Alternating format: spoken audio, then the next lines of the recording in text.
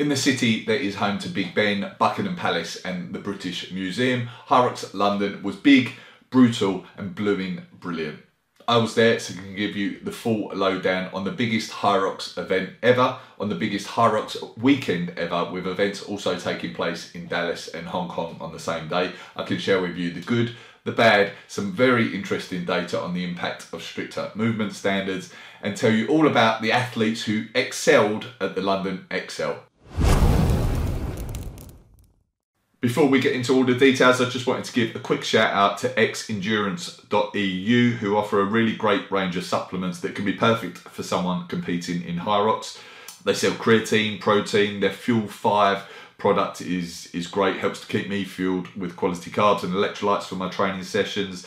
They have a really interesting lactic acid buffer supplement too, and lots more. And they're giving you 20% off, my dear listeners, when you use code ROXLIFE at the checkout. So yeah, well worth looking them up. They're a really helpful team over there if you've got any questions, and it's operated by people who actually compete in HYROX as well, so they fully understand the sport.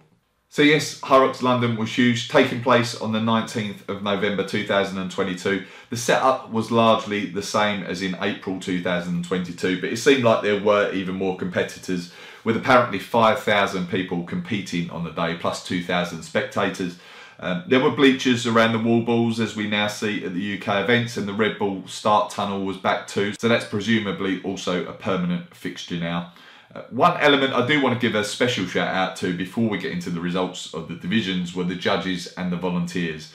After the last UK event in Birmingham, there was a bit of controversy around the judging, or rather I should say athlete adherence to some of the movement standards, partly caused by lack of judges turning up on the day.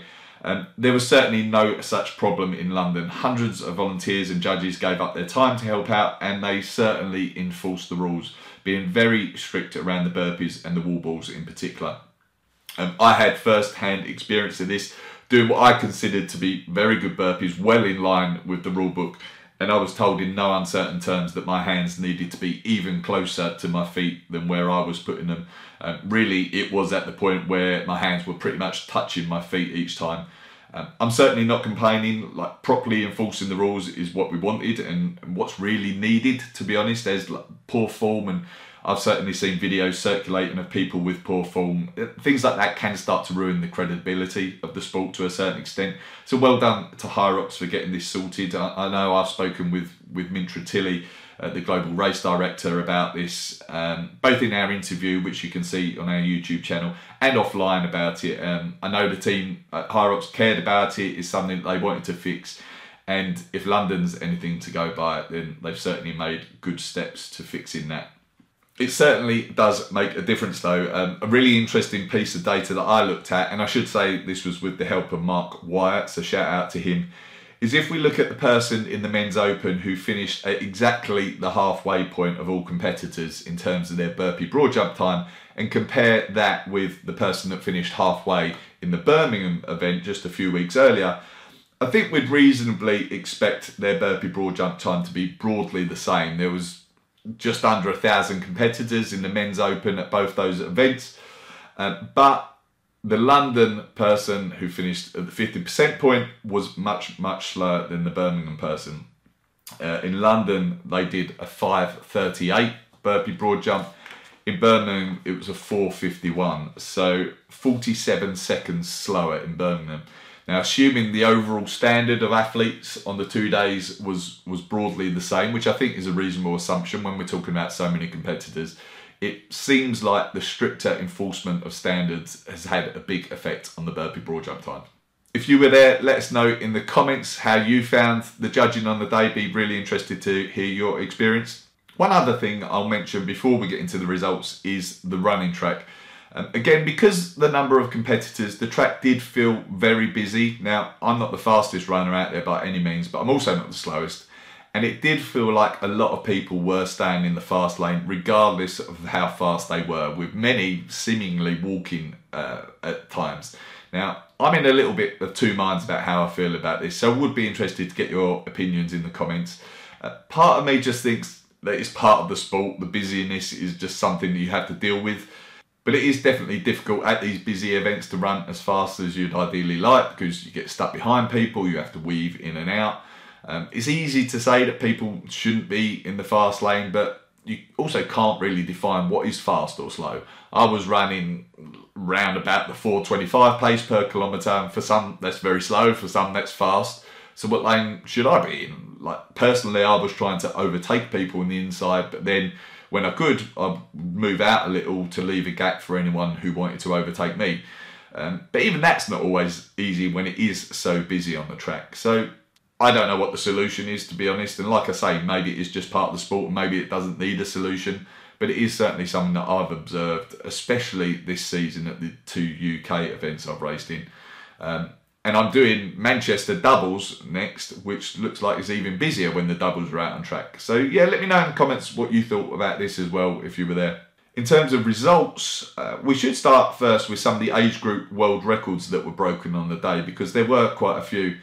First, I'll give a shout out to John Timms, who in the men's pro age 55 to 59 division, he went round in 1 hour 15, which is a whopping 7 minutes faster than the previous record in that age group. I think he's 57 years old, so that time is pretty incredible. If anyone does know him, I'd love you to put him in touch with me. I think he's potentially a really interesting guest to have on the podcast. In the women's doubles, age 40 to 44 age group, Mary James and Laura Taylor won it in a time of 1:02.09. Taking again the age group world record. That's their debut in HYROX. I believe they've got a running background and haven't especially trained for the functional stations portion of HYROX. So assuming that they do at some point in the future, then we could see them break this record again. In the men's pro division, aged 45 to 49, it was won by Peter Williams in a time of 1:08.20, beating a record that has held since the 2019 World Championships. So well done to him. And in the mixed doubles aged 60 plus category, Veronica Manley and her son James Manley broke the world record in a time of 1:24.53. Veronica is 74 years old, James is 50. So a great result there from the mum and son duo, who have entered the World Championships in Manchester and are gunning for that world title. Talking of the world champs, we do have a page set up on roxlife.com now dedicated to the 2023 World Championships. This page will evolve over time, but on there at the moment we've got details of how to qualify, where the event will be held, information for travelling to the venue and where to stay as well. So well worth checking out if you're going to be there or want to be there. And finally, in terms of age group records, we should give a shout out to Edward McConvey, who broke the age group world record in the men's open age 60 to 64 category, only for his record to be taken away a few hours later by Patrick High in the race in Dallas. But as this is the London review, and as he broke the record at the time, then he deserves a mention.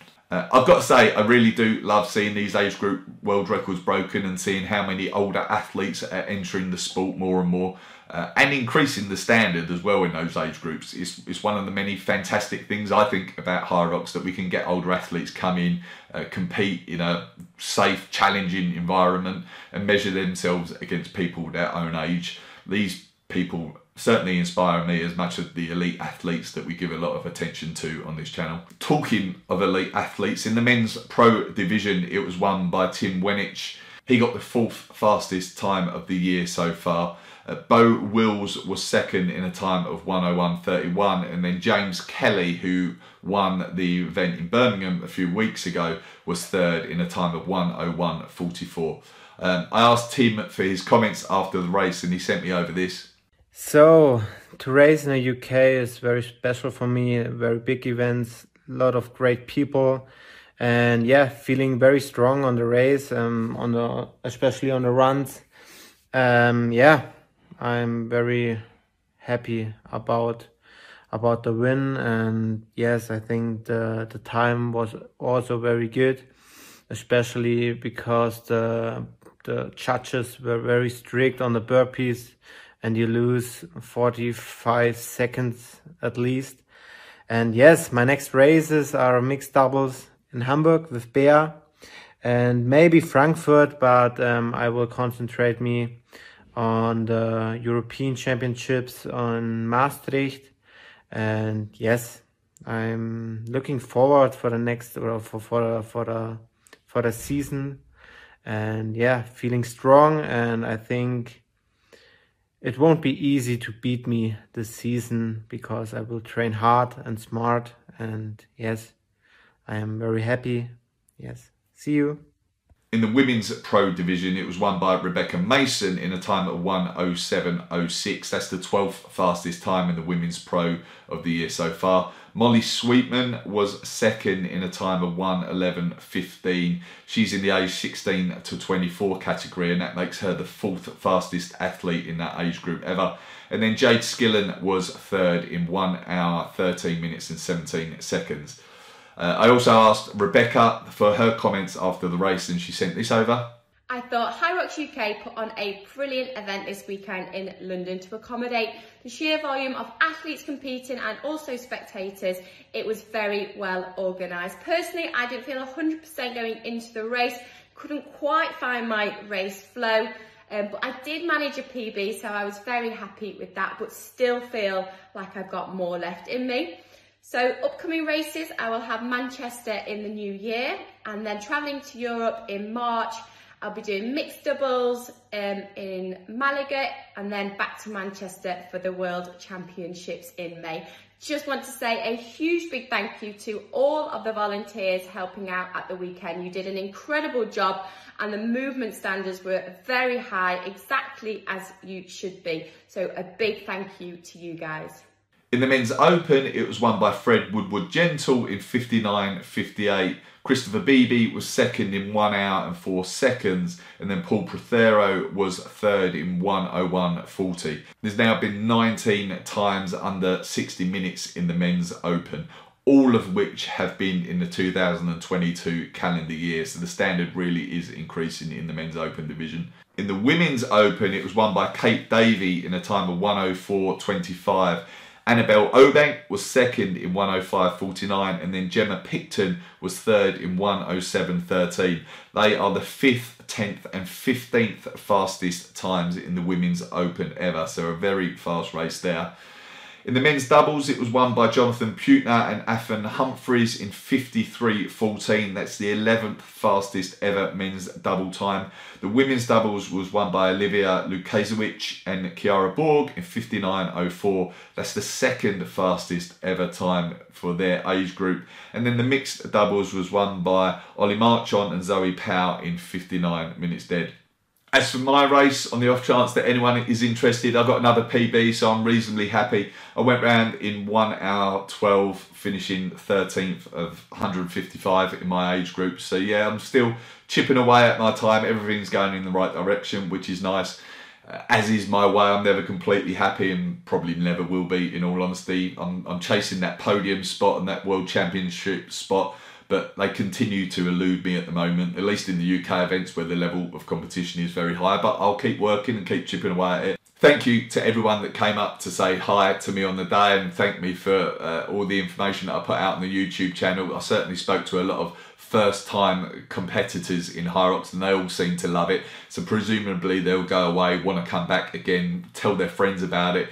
So I think the sport certainly feels like it's going to continue to grow more and more in the UK, and I think 2-day events, which we've got at the next London event in April, I think 2-day events are going to be the standard now in the UK, at least for next season. The only downside from all the people I met on the day was the guy that introduced himself and said Rock's life has helped him a huge amount, and then it turned out he was in my age group and had actually beaten me and potentially took my World Championship spot away from me. So I might have to start putting out some dodgy bits of advice in the future if I want to get that spot. So yeah, if you're in the aged 40 to 44 category, start out fast, get some really slippery shoes for the sled push, slow down as much as you possibly can in the rock zone, and you'll do just great.